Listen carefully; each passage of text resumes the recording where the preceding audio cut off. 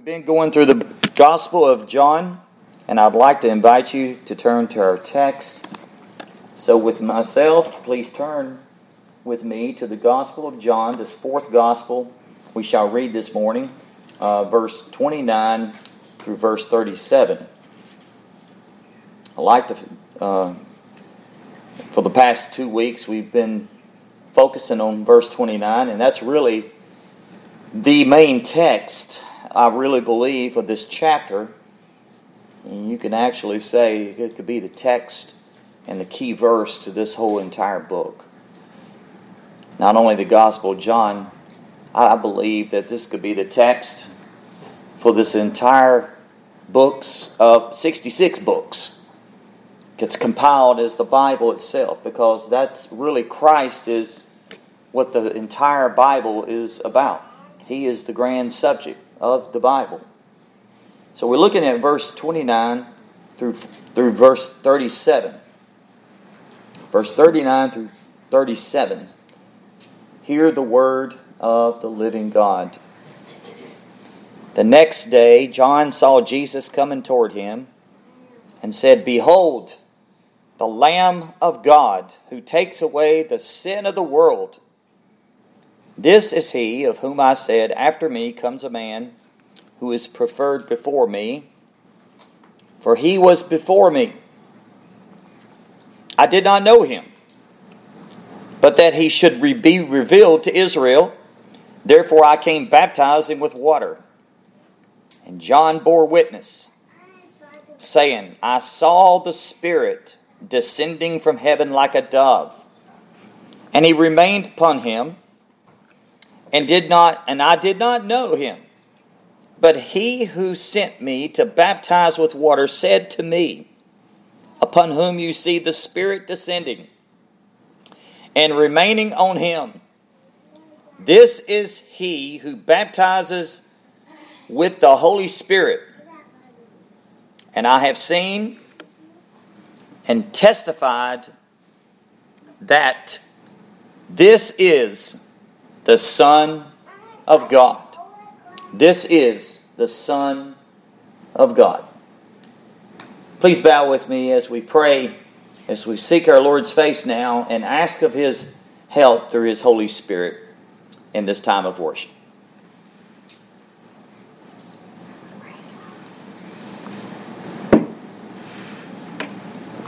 Our Father and our God, once again, dear Lord, we come before you. We come before you, Lord, recognizing that you are alone worthy of praise, glory, and honor, and blessing, and power, and thanksgiving. Lord, we come humbly before you, Lord, and trembling before your word, with an attitude of rejoicing as well. Our first great desire is to know you, Lord. To know you in truth and in your beauty. Lord Jesus, as you prayed before the Father, and you prayed for your glory in John 17, you prayed for your disciples, and you prayed for the believers, that they may know thee, the only true God, and Jesus Christ whom thou hast sent. Father, what a great revelation. And as much as we think of ourselves of knowing you, how much more do you desire that we would come to you? You have taken far, far more steps in coming after us, descending from heaven, sending Jesus, your Son, to die. Sent him into darkness so that those that are in darkness would come to see the true light, Christ. Lord, we truly realize without Jesus Christ we are absolutely nothing. Father, I recognize my own weakness. I confess my own weakness. That, Lord, that we can do nothing, I can do nothing without Jesus Christ. So, Lord, I pray within this hour, may I just be a voice to speak of the glories of heaven from your word. Lord, we come, and as we humbly bow before you, we ask, Lord, that your blessed Holy Spirit would help us see Jesus. Hide myself behind the cross, Lord. We desire to only see Jesus Christ and Him only. And that we would know that if we know Him, we honor Him and lift Him up, lift Christ up. And you will honor us, Lord, as we honor Him. You honor your word. Father, we ask you that as we lift Christ up, we know that He is the magnet. He is the great magnet that draws souls to you, Lord. So, Father, we thank you. Thank you for your word this morning. Bless our time now as we look into your word. And as your word says, speak, Lord, for thy servant hears. And we ask this in Jesus' name. Amen. Well, message 1, day 1, as we have looked, He's here. Jesus is here. This is what John the Baptist was proclaiming. He's here. Message 2, basically day 2, look at Him. Behold Him. Behold the Lamb of God. Look at Him.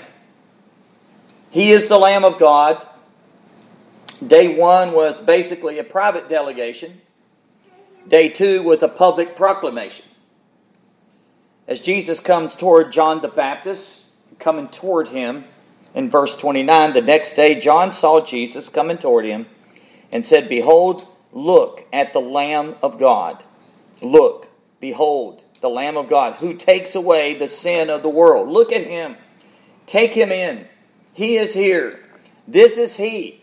This is He who He is. He is here, and this is who He is. The very Lamb of God who takes away the sin of the world.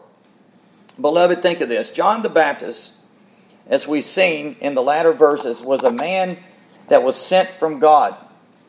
His primary reason and purpose in his existence for being called of God and sent from God comes to this one sentence alone. This is the reason why God sent him. Right here. He was born to say this one sentence. Think of that. Could you imagine living your entire life, preparing ministry as God has prepared you, and you come to this part, and He sees Jesus coming, and in the process, in His ministry, He's baptizing, He's preaching, but His primary purpose is for this one reason here. To say this one sentence. Behold the Lamb of God who takes away the sin of the world. One sentence. One sentence. This was the introduction to the world of Jesus, the Son of God, the Lamb of God, God's Lamb. John's public proclamation literally shocked them. What did I mean by that? Well, what does he say? Behold, look, the Lamb of God. Why would this shock them? Why would the Messiah be a lamb? I want you to think of this for a second. A lamb. A lamb is innocent, weak, helpless, innocent, dependent, frail. They would probably had expected him to say, Behold your king. Behold the triumphant one. Behold the exalted one. Behold your ruler. Behold the anointed one. All those titles is actually Speaks true of Jesus, right? But here John says, behold, the Lamb of God. John says this by the Holy Spirit, beloved. This is the revelation. There's no mistakes in it. John said this, it literally shocked the Jews. The Jewish people did not expect this. And actually they got it. They understood what it was in the Old Testament. Sacrifices, years and years of what it meant to sacrifice a lamb. And John says, the Lamb of God. The Lamb of God. And John said it literally shocked them. A lamb meant sacrifice. An animal that was weak, dependent, helpless, as I mentioned. As Isaiah would say, led to the slaughter for sacrifice. The Lamb of God is chosen to be the ultimate sacrifice. This Lamb that God has chosen, He's come to deal with sin once and for all. Not twice, but He comes to deal with sin at last and to be wounded for our transgressions, to be bruised or crushed for our iniquities. As the New Testament, the Apostle Paul speaks of in 1 Corinthians, I think it's 2 Corinthians 5:21, that Jesus Christ became sin for us, that He who knew no sin became a sin offering for us. He referred Himself as the sacrifice on the cross, the Lamb of God. And this is exactly the meaning of it. He bore our sins in full, and in His own body, God made Him who knew no sin to be sin for us. Think of that. A sin offering in the Greek. A sin offering to be sacrificed up to God and take upon Himself in one package the sin. As it says, plural, not single. Not plural, but singular. The sin of the world, all in one package, once and for all. So, all those New Testament revelations, the Jews wanted a great prophet. The Jews wanted a great king. They got a lamb. John says, behold, the Lamb of God. Behold, the Lamb of God. You know, I love what Spurgeon said this. He said, you could sum up my theology in 4 words. Jesus died for me. And actually, I read where Spurgeon actually said, he says, if I called to preaching, he believed in preaching the whole counsel of God, all the way from Genesis to Revelation. But he said this. He says, if it sees fit, that if I were to preach on just the sacrificial death of Jesus Christ until the day God calls me on, every time I preach, God will be smiling upon me. And how true. Our theology should be, Jesus died for me, just as Spurgeon said. And that's exactly what this whole wonderful book is about. It's about the Lamb of God who takes away the sin of the world.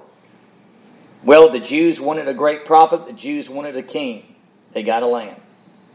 They wanted a great leader. They got a humble substitute. They wanted an exalted Messiah. And they got a humiliated, humble, weak, supposedly weak sacrifice. And He did offer Himself up in weakness before God. Now, actually, they could not have had a great king, if you think of it, not until they got a humble lamb. First, and being found in appearance as a man, as Paul said in Philippians 2, He humbled Himself.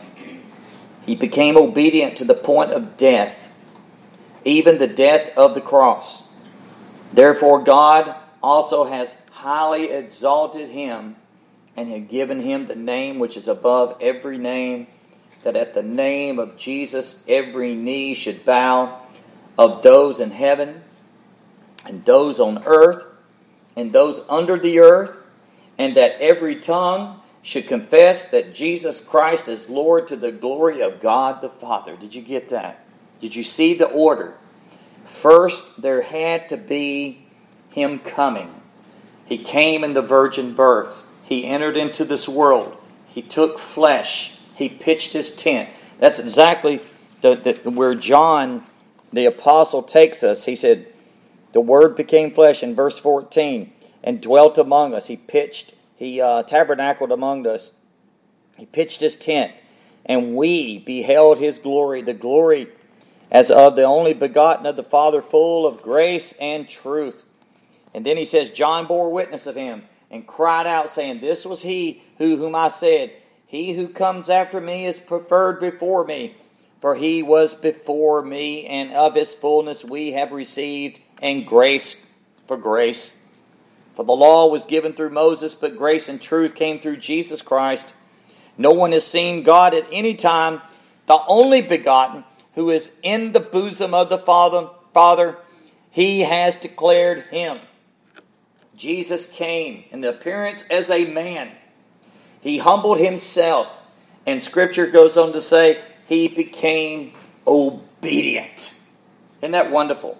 As a man, He obeyed to the point of death, even the death of the cross. And then the transition takes place. Therefore, God also has highly exalted Him. First, He's a lamb. Then He's king. Now, we're looking forward to Him coming back in this great second coming as King of Kings, right? Lord of Lords. And He's going to come back. And very soon.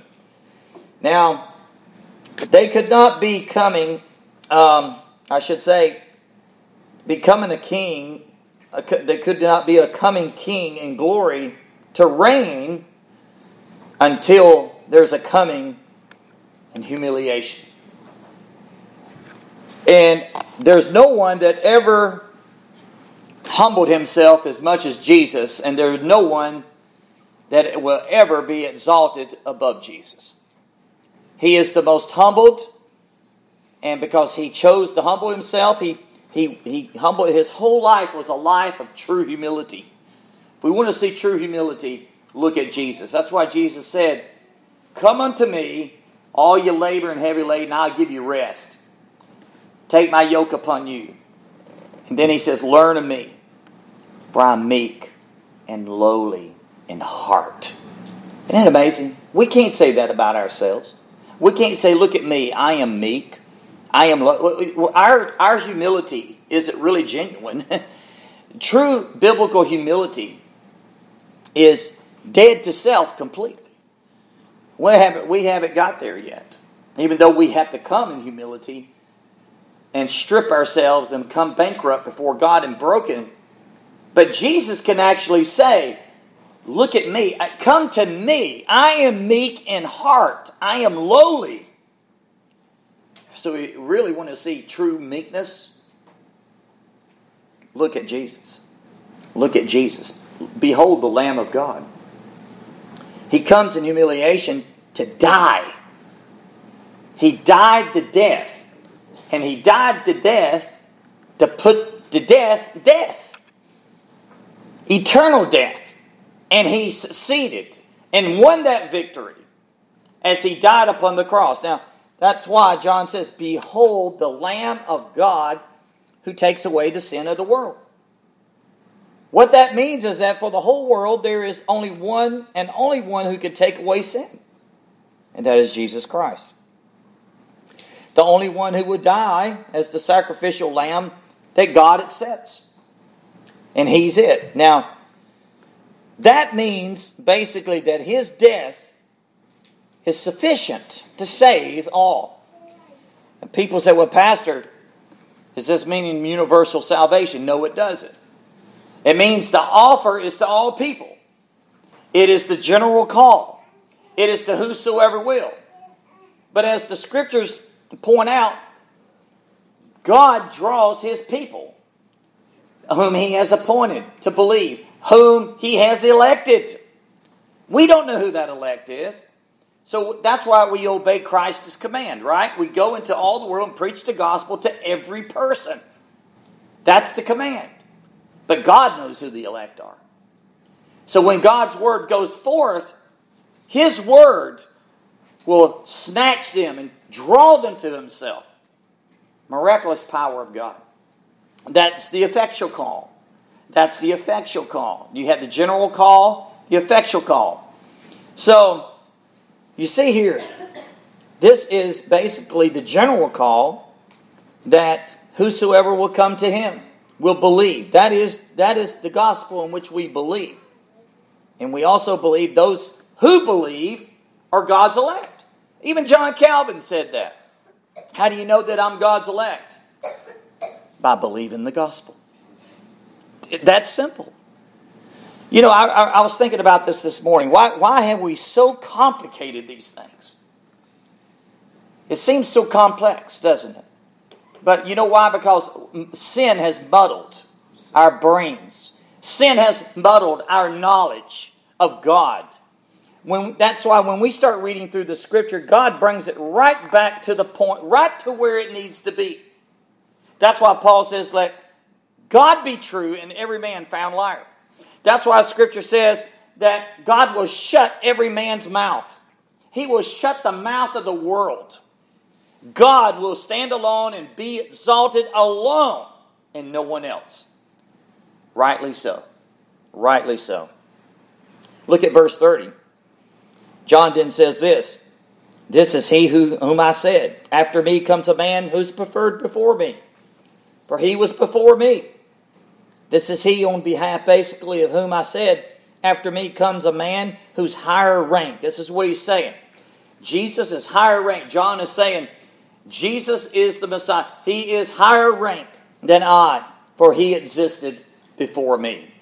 Now, basically John is saying, Jesus was born after I was born, and yet he existed before me. He's preeminent, right? He's preeminent. Get your eyes on this eternal one, this preeminent one. Get your eyes on this exalted one, who is higher ranked than I am, the one you don't know. This is the message that every one of us should have. Ministers, capital M, and small m ministers, right? We point people to Jesus Christ. Just as John the Baptist was brought up and had this one purpose in life, behold the Lamb of God who takes away the sin of the world. So our one purpose is to point people to Christ. To know Him, to know this true and living God, but also to make Him known. And to tell people about Him. And I agree with exactly what Spurgeon once. I mentioned Spurgeon. Yeah, I love Spurgeon. He said, every Christian is an imposter or a missionary. Probably the other way around. Every Christian is a missionary or an imposter. I think that's the right way. But that's the truth. We don't have a hidden faith. We have a public faith. We confess Christ publicly. We confess Christ before Him. We are witnesses before Him. Actually, the word witnesses in Acts 1:8 means martyrs. But it's before Christ. But it's also not only before the face of God. That's first and foremost. It's before publicly this courtroom of the world in which we live in. Whether it be in the home, to our children. We're ministering to our children, making disciples to our children. Or we witness at the workplace to the people we work with. Or we go abroad in the highways and the byways to strangers and we tell people about Jesus. It's all focused on the Lord Jesus Christ. That's our purpose. This was John's purpose. Behold the Lamb of God. He's here. He's here. 3 things. He's here. Behold Him. Look at Him. Follow Him. Follow Him. Again, verse 29. Behold the Lamb of God. Go to verse 36. And looking at Jesus as He walked, again He says, behold the Lamb of God. There's a difference between verse 29 and verse 36. If you see verse 29, It begins the second day, actually the next day, as John saw Jesus coming toward him. See, here Jesus is coming toward John. And for the first time, he says, behold. Notice if your translation says, behold with an exclamation point mark, right? It's almost like he's saying, look! Look! He shouts it. I guarantee you when he says this, it went down through every cavern of hell and shook every demon. The Lamb of God who takes away the sin of the world. And then you have verse 30, 31, 32, and 33. But if you look at all the way down to 36, day 3, verse 35. Again, the next day, that's day 3. John stood with 2 of his disciples. We're coming to this. We're going to look at this more, Lord willing, next week. 2 of his disciples. And looking at Jesus. Then John is looking at Jesus as he walked. And he says, behold, the Lamb of God. So basically, and then verse 37, the 2 disciples, John's disciples, heard him speak and they followed Jesus. This is what made John glad. This is his reason. This is the purpose of his ministry. He's here. Behold him. Follow him. And they followed him. They followed him. Well, John the Baptist's one purpose in life was to proclaim that great one sentence. Behold the Lamb of God. That's his purpose. His purpose. We see a sacrifice for God's demand. We see a substitute for man's downfall. We see a Savior for man's depravity. I'll say that again. We see a sacrifice for God's demand. We see a substitute for man's downfall. And we see a Savior for man's depravity. Where is the Lamb? That's basically the question in the Old Testament, right? We looked at that. Where is he? John says he's here. He's here. He's arrived. Now, since he's arrived, look at him. Behold him. All eyes of faith on him. I remember when I was in the military, they would always, at times, when we were distracted with other things, when I was in the Army, and Ben knows what I'm talking about here, at times a drill instructor said, eyes on me, eyes on me. And he'd snap to it. And it's almost like John is saying this. Eyes on Jesus. Get your eyes on Jesus. Don't get your eyes on me. Eyes on him. Eyes on him. Praise God. Isn't that what we are about? Is to say, take your eyes off me. We're nothing. We're creatures of the dirt, and we have failed miserably. But put your eyes on the Lamb of God. The spotless, perfect Lamb of God. We must preach this to ourselves every day. Look at him. Let's jump ahead a little bit. I'd like to take you somewhere else in Scripture. As we look at Jesus, as we behold the Lamb of God, go with me to John chapter 19. And we're going to see something here that's in Scripture that basically says, behold the Lamb of God, but also Pilate says, behold the man. Look at chapter 19. I like to read a few verses here as we look at this account. Where does this lead the Lamb? Well, the Lamb had to be led to slaughter, right? He goes to the cross. He goes to the cross.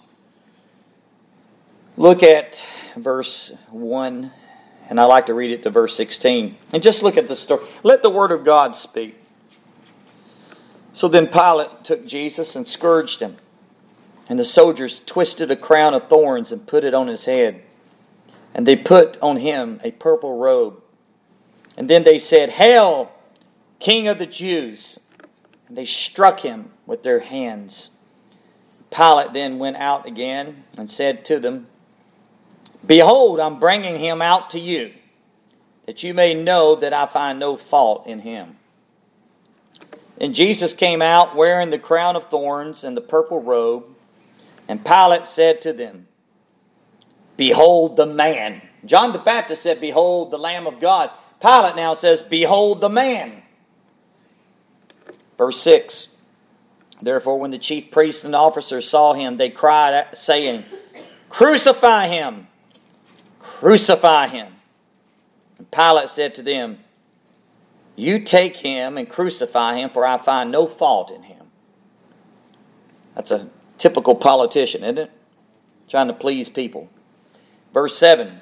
The Jews answered him, We have a law. According to our law, he ought to die because he made himself the Son of God. Verse 8. Therefore, when Pilate heard that saying, he was more afraid. You see, he's a typical politician, isn't he? He's afraid of people. And went again into the praetorium and said to Jesus, Where are you from? Where are you from? But Jesus gave him no answer. You know, Jesus knew when to speak and when not to speak, folks. We need to take a lot of counsel from the Word of God on this. Notice our Master. He knew not to cast these precious pearls before Pilate, because Pilate wouldn't understand. He doesn't have eyes to see or ears to hear, right? He asked a question, Where are you from? Notice verse 10. Then Pilate said to him, Are you not speaking to me? That's a question. Listen to this. And then he says this. Then he asks the question, Do you not know that I have power to crucify you and power to release you? Now Jesus speaks. Rightly so. This worm here, this maggot of the dust, has no idea who's standing before him. He knows now. He knows now. We're talking about the creator of the ends of the earth. Jesus then and said this and answered. Jesus answered right here now in verse 11. And notice what he answers. You could have no power at all against me unless it has been given to you from above. Therefore, the one who delivered me to you has the greater sin. Wow. You have no power over me. Jesus said, I have the power to lay my life down, and I had the power to take it back up again. Actually, as Pilate doesn't know who's standing before him, all power comes from Christ. All power. Verse 12.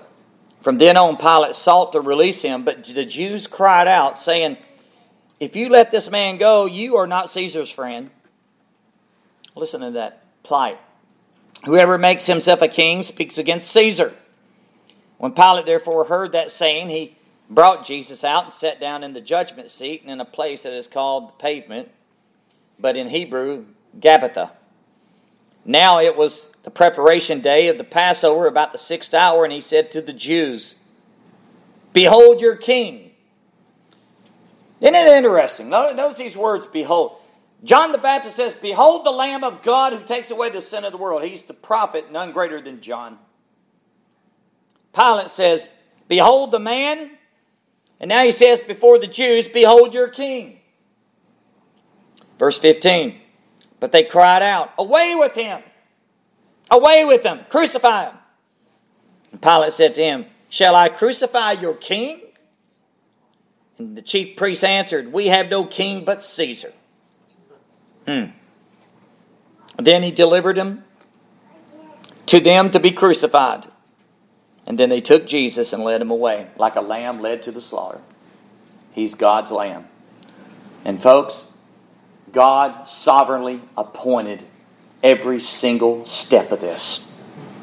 No accident. God had appointed this.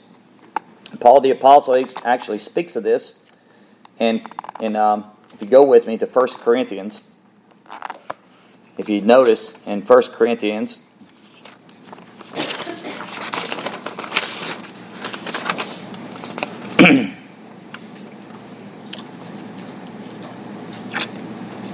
chapter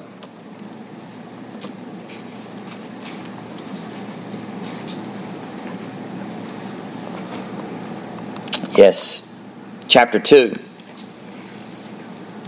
verse 6. Look at verse 6. After Paul has mentioned that I preach Christ crucified, in verse 2, I determined not to know anything among you except Jesus Christ and Him crucified. In verse 3, I was with you in weakness and fear and much trembling. Verse 4, my speech and my preaching were not with persuasive words of human wisdom, but in demonstration of the Spirit and of power, that your faith should not be in the wisdom of man, but in the power of God. Now he unpacks this. Notice, however, verse 6, we speak wisdom among those who are mature, yet not the wisdom of this age. There's a difference between heavenly wisdom and earthly wisdom. God's wisdom and demonic wisdom. Listen to what he says. The wisdom of this age, nor are the rulers of this age, like Pilate and so forth, who are coming to nothing. They're coming to nothing. But we speak the wisdom of God in a mystery. And notice what he says. The hidden wisdom of God, which God ordained before the ages for our glory, which none of the rulers of this age knew. They didn't know it. Blind. For had they had known, they would have not crucified the Lord of glory. If they would have really known who Jesus really was, they'd have never crucified him. They didn't believe. Pilate didn't believe it. He even said in another place, what is truth? Truth was right before him. And Paul says it, but as it is written, eye has not seen nor ear heard, nor have entered into the heart of man the things which God has prepared for them who love Him. Love Him. Praise God. Well, we see the wonderful, wonderful story here of how the Lamb of God was led to the cross. But it's for our glory as well. Think about it. He dies for His people. Thou shalt call His name Jesus, for He shall save His people from their sins. Well,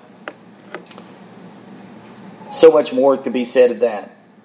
So Jesus Christ, and through His death and resurrection, He has accomplished and has won the victory. He has accomplished salvation. He's accomplished redemption. Let's go back to John's Gospel, chapter 1, where we are. Look at verse 31. John the Baptist, in verse 30, he said, this is he of whom I said, after me comes a man who's preferred before me, basically higher rank, for he was before me. I did not know him, but that he should be revealed to Israel. Therefore I came baptizing with water. Now, this is an interesting statement by John. I did not know him. I did not know him. But that he should be revealed to Israel. Therefore I came baptizing with water. John is basically deflecting here. He's deflecting. I did not know him. I did not really recognize him. And I read MacArthur's notes on this, and I liked what he said. He said, what about Elizabeth and Mary? I'm paraphrasing what I read here in his commentary, but I think this is really great. What about Elizabeth and Mary? The parents of, the earthly parents, Mary, of Jesus, and the parents of John the Baptist. Elizabeth being John the Baptist's mother, and Mary, Jesus' mother. Weren't they related? Were not they related? They were cousins? When Jesus and John cousins? Can we say that? They were. Yes, they were. Another question is, didn't Elizabeth know John was a miracle baby? Didn't they know? I believe they did. Yes, they did.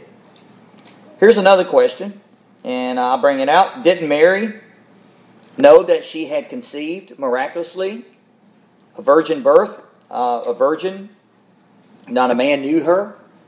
that Jesus was the very Son of God without a human father, humanly speaking? Didn't she know that? Absolutely. Another question, MacArthur, I got these questions from MacArthur. I thought it was really great. Didn't they talk among themselves about this through the years? Do you think that they talked about this, Elizabeth and Mary, of these special children that they were going to have and they were carrying? Absolutely. I believe that. Now, another question. Wouldn't have these women told their sons, being the mother, that they were who they were? That there was something special about them? Do we believe that? I believe that. We don't have a lot of record of them conversing, but they were there. And I love MacArthur's questions here because it helps us think a little bit that this had to be, we can assume it, but we can say it had to happen. There had to be some communication. And it goes on to say this, wouldn't John know Jesus was the very Son of God? Wouldn't John know that? Yes. A resounding yes. I believe the answer to all these is a resounding yes. Now, Elizabeth, the mother of John, I believe would have told John the Baptist, as we looked at ththese questions. And Mary, the mother of Christ, may have told him, and certainly was known in the family. I got in parentheses right here in my notes highlighted. And I want to tell you this, and I believe, and you would be with me on this as a Berean, as you would search the Scriptures. But actually, Scriptures does not give us the details, right?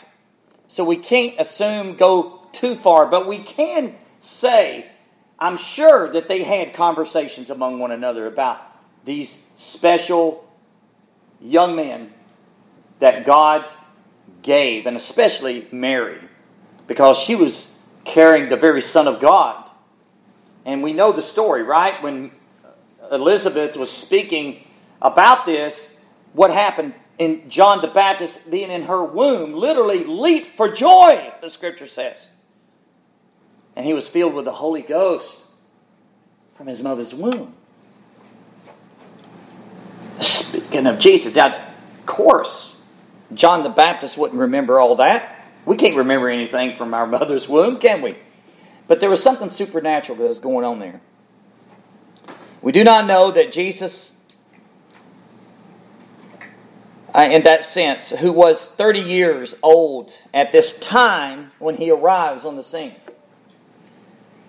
Why? Because 30 years, Jesus is in obscurity. Jesus is not known. And this is where John is going. Basically, Jesus, as we know of, as his earthly father, Joseph, was a carpenter. And we would say, I think we can rightly say that Jesus grew up for many, many years being by Joseph's side, being a carpenter. But he's in obscurity. He's not well known. He's in a small town of Nazareth. He's not well known. And I think that would raise some questions here at John the Baptist, wouldn't it?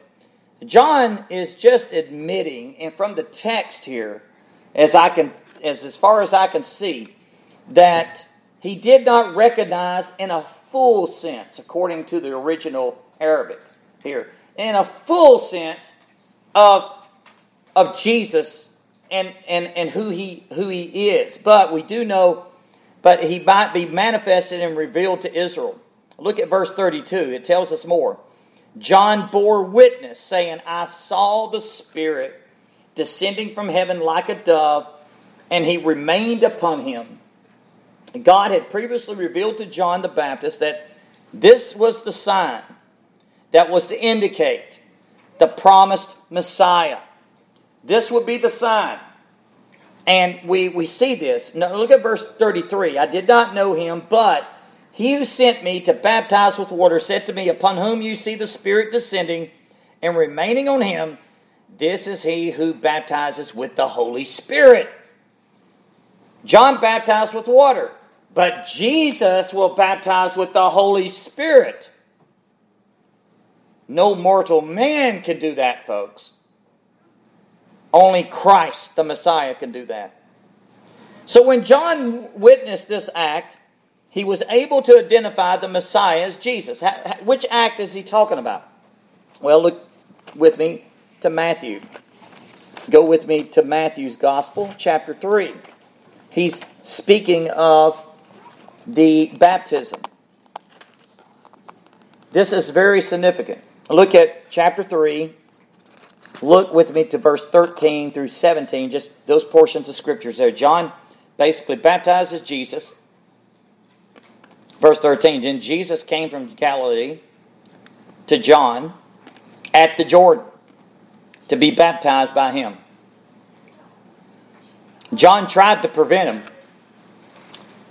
Now, he truly recognized here the greatness of Christ. And this is what John says. I need to be baptized by you, and you are coming to me? That is a wonderful question. Shows John's humility.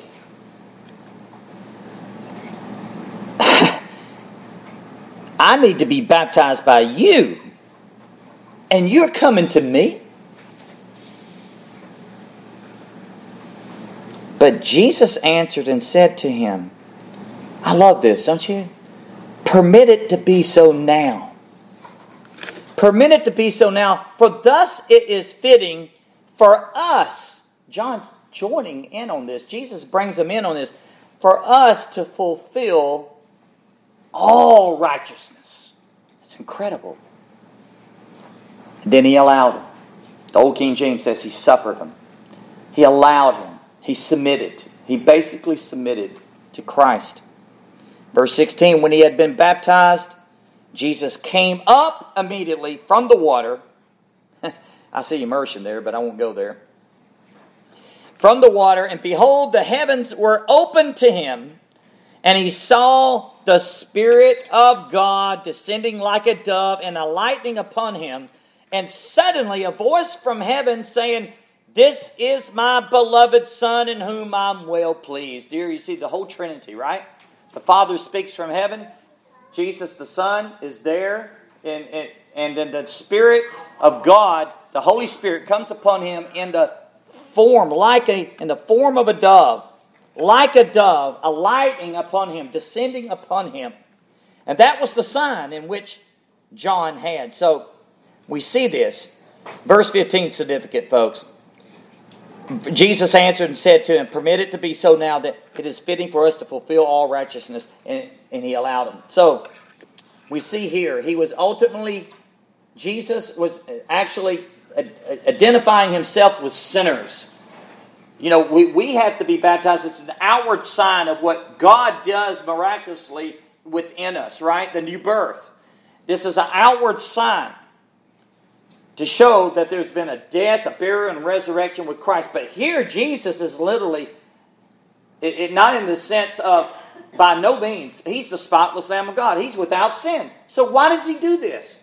He's identifying with sinners. This is so significant. That he will ultimately bear the sins, our sins, as the Lamb of God.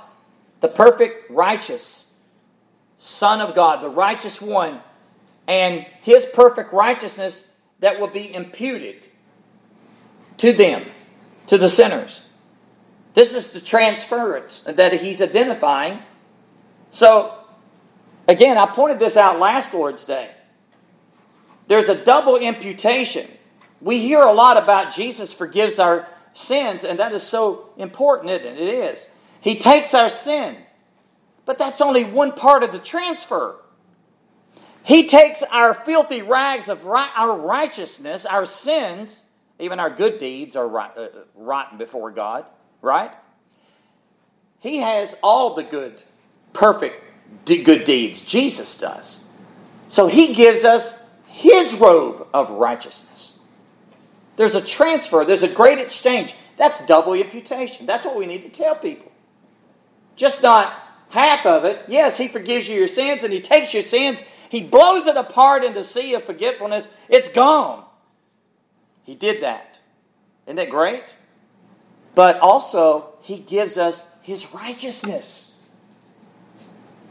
to live a holy life. Now we're not perfect in the sense of living our sanctified, holy life, but we are dressed in the righteousness of Christ.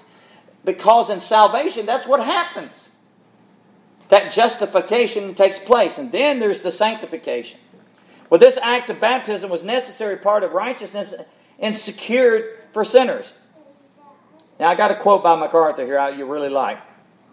It's very good. Listen to what he said. Quote, "This public event of his ministry is also rich in meaning. Number one, it pictured his death and resurrection. Number two, it therefore prefigured the significance of the Christian baptism. 3, it marked his first public identification with those whose sins he would bear. And 4th, it would be a public affirmation of his messiahship by testimony directly from heaven," end quote. That is so good. And we could break each one of those down and look into it, but we're not going to do it today because we have communion. Verse 34, chapter 1. Notice what he says in verse 34. "And I sing and testify that this is the Son of God." This is John's testimony, folks. So, on day 2, we can rightly say, John the Baptist says to the crowd, "Look at Him. Look at Him. The Lamb of God who takes away the sin of the world. He is the Son of God. He is God's Son, the Lamb of God." That's John's ministry. He knows it with absolute certainty. He knows this. He's seen it. He testified. He heard the voice from heaven here at the baptism of the Father, that this is my beloved Son in whom I'm well pleased. He's seen the Spirit coming down like a dove descending upon Jesus. The dove signifying gentleness, grace, and alighting upon Jesus. So we had the finest, the most believable, trustworthy voice, John the Baptist. This is his testimony of who Jesus is. Who Jesus is. That all Israel affirming that this is the Lamb of God who takes away the sin of the world. Application. What's my application? It's a great message that gives us hope. That gives hope to the world, folks. This is a living hope that we must take to every person. We must have a all-consuming passion to tell people of who Jesus is and what He has done, right? There's a grave difference of what religion tells us, and you've heard me say this before. All religions of this world is man's attempt to get to God. That's all it is. It's man's attempt to try to get to God on their own terms and their good works. But Christianity, the gospel, is God coming to us, and what has God done? Right? That's why we say, "Behold the Lamb of God." Look at what God done on the cross. He took your sin. He took my sin. And He also gives us His righteousness. See, this is the living hope that we give. We give the gospel. This is the remedy for the horrible sin. And we're redeemed now. We're redeemed. God has provided this all in the Lord Jesus Christ. The person of Jesus Christ. Person and works. Person and works of Jesus Christ. So, how does it work? How does it work? Behold the Lamb of God that takes away the sin of the world. He took our penalty. He took our judgment once and for all. He took that. The wrath of God was poured upon Him because God is perfectly holy. Again, he that knew no sin became sin, that we might become the righteousness of God in Him. Once and for all, He died. He took God's wrath. He took God's judgment. He took our iniquity. He took it in His own body and He bore it to Calvary as the ultimate sacrifice. Folks, is this not our message? This is our story. This is our song, as Fanny Crosby said, praising my Savior all the day long. Perfect submission, perfect delight. I am my Savior. It goes on. This is what it's all about. Christ and Christ alone. I love what Stephen Lawson says. He preaches powerfully, and he says, Christ and Christ alone's enough. And he said, actually, if you got something else, you don't need it. All you need is Jesus Christ. Nothing added to it, nothing taken away. Christ is sufficient. He took our sin. He bore it all the way to Calvary. And to accept us into the beloved by His atoning grace. Ephesians 2:13 through 16. Let me read it. But now in Christ Jesus, you who were far off. Listen to this. You were once far off, have been brought near by the blood of Christ. That's what brings us near, is the blood of Christ. For He Himself is our peace.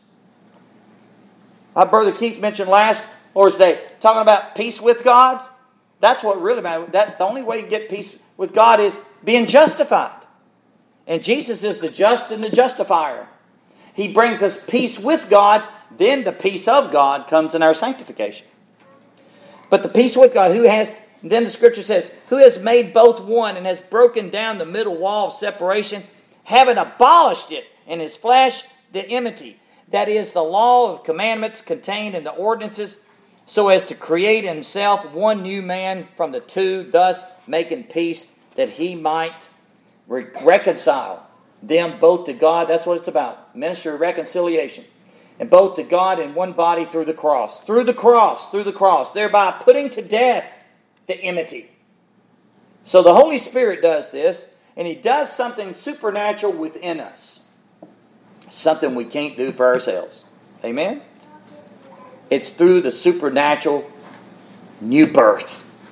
And God does an incredible operation by the Spirit. He takes out a stony heart. He puts in a heart of flesh. And even in that heart of flesh, He says, I will write my laws upon that heart of flesh. And you know what? That's what gives us cause. That's how He causes us to love Him and to fear Him and to love Him and He writes those laws on the tablet of a fleshly heart. It's not external. It's not on the external trying to be something good or trying to be a Christian. It is the desire within that He changes by the new birth that we're changed. And that's why Paul says, therefore, if any man be in Christ, he is what? A new creation. Then he says the word, behold, look, all things have become new. Old things have passed away. All things have become new. Right? So that is the supernatural work of the Holy Spirit. Well, I must close this down. 1 John 1:7, but if we walk in the light as He is in the light, we have fellowship with one another in the blood of Jesus. There it is. The blood of Jesus, His Son, cleanses us from all sin. Oh, beloved, look to Jesus. Look to Jesus and Jesus alone. Look and live. Behold the Lamb of God who takes away the sin of the world. Let me tell you a story in conclusion here. Again, I speak of Spurgeon. You can tell I love Spurgeon, right? I love old Charles Spurgeon because every time you read Spurgeon, every time I read him, he takes me to Jesus. He takes me to Jesus. This is a true story. And I mentioned this to Brother Zach last week. And you might have heard me mention this before. He was testing the acoustics one day in the Metropolitan Tabernacle. And of course it was an echo, and it was quite a large church because he preached to a lot of people, thousands, in that sanctuary. And he didn't realize this. No one was in there, he thought. He didn't see no one. And he shouted out, just testing it, behold the Lamb of God who takes away the sin of the world. And not realizing it, when he said that, there was a lady in the loft that heard him say that great proclamation. Spurgeon didn't realize it. He just unleashed the lion. Not realizing it, that woman heard that, and she got on her knees and her face before God, and she repented. And gave her a complete life and heart and soul to Jesus Christ and believed in the gospel. That's the power of God's Word, folks. Unleash the lion. By faith.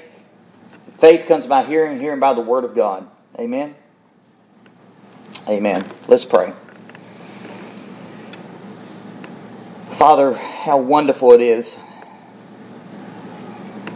that we have this wonderful gospel. The gospel of light. The gospel of truth. The gospel that is all in all to us, and that is Jesus Christ. He is the gospel. God is your gospel. It is your good news. And all that we need to know is in Jesus and Jesus alone. Thank you for the salvation that you've given us through faith, by grace through faith.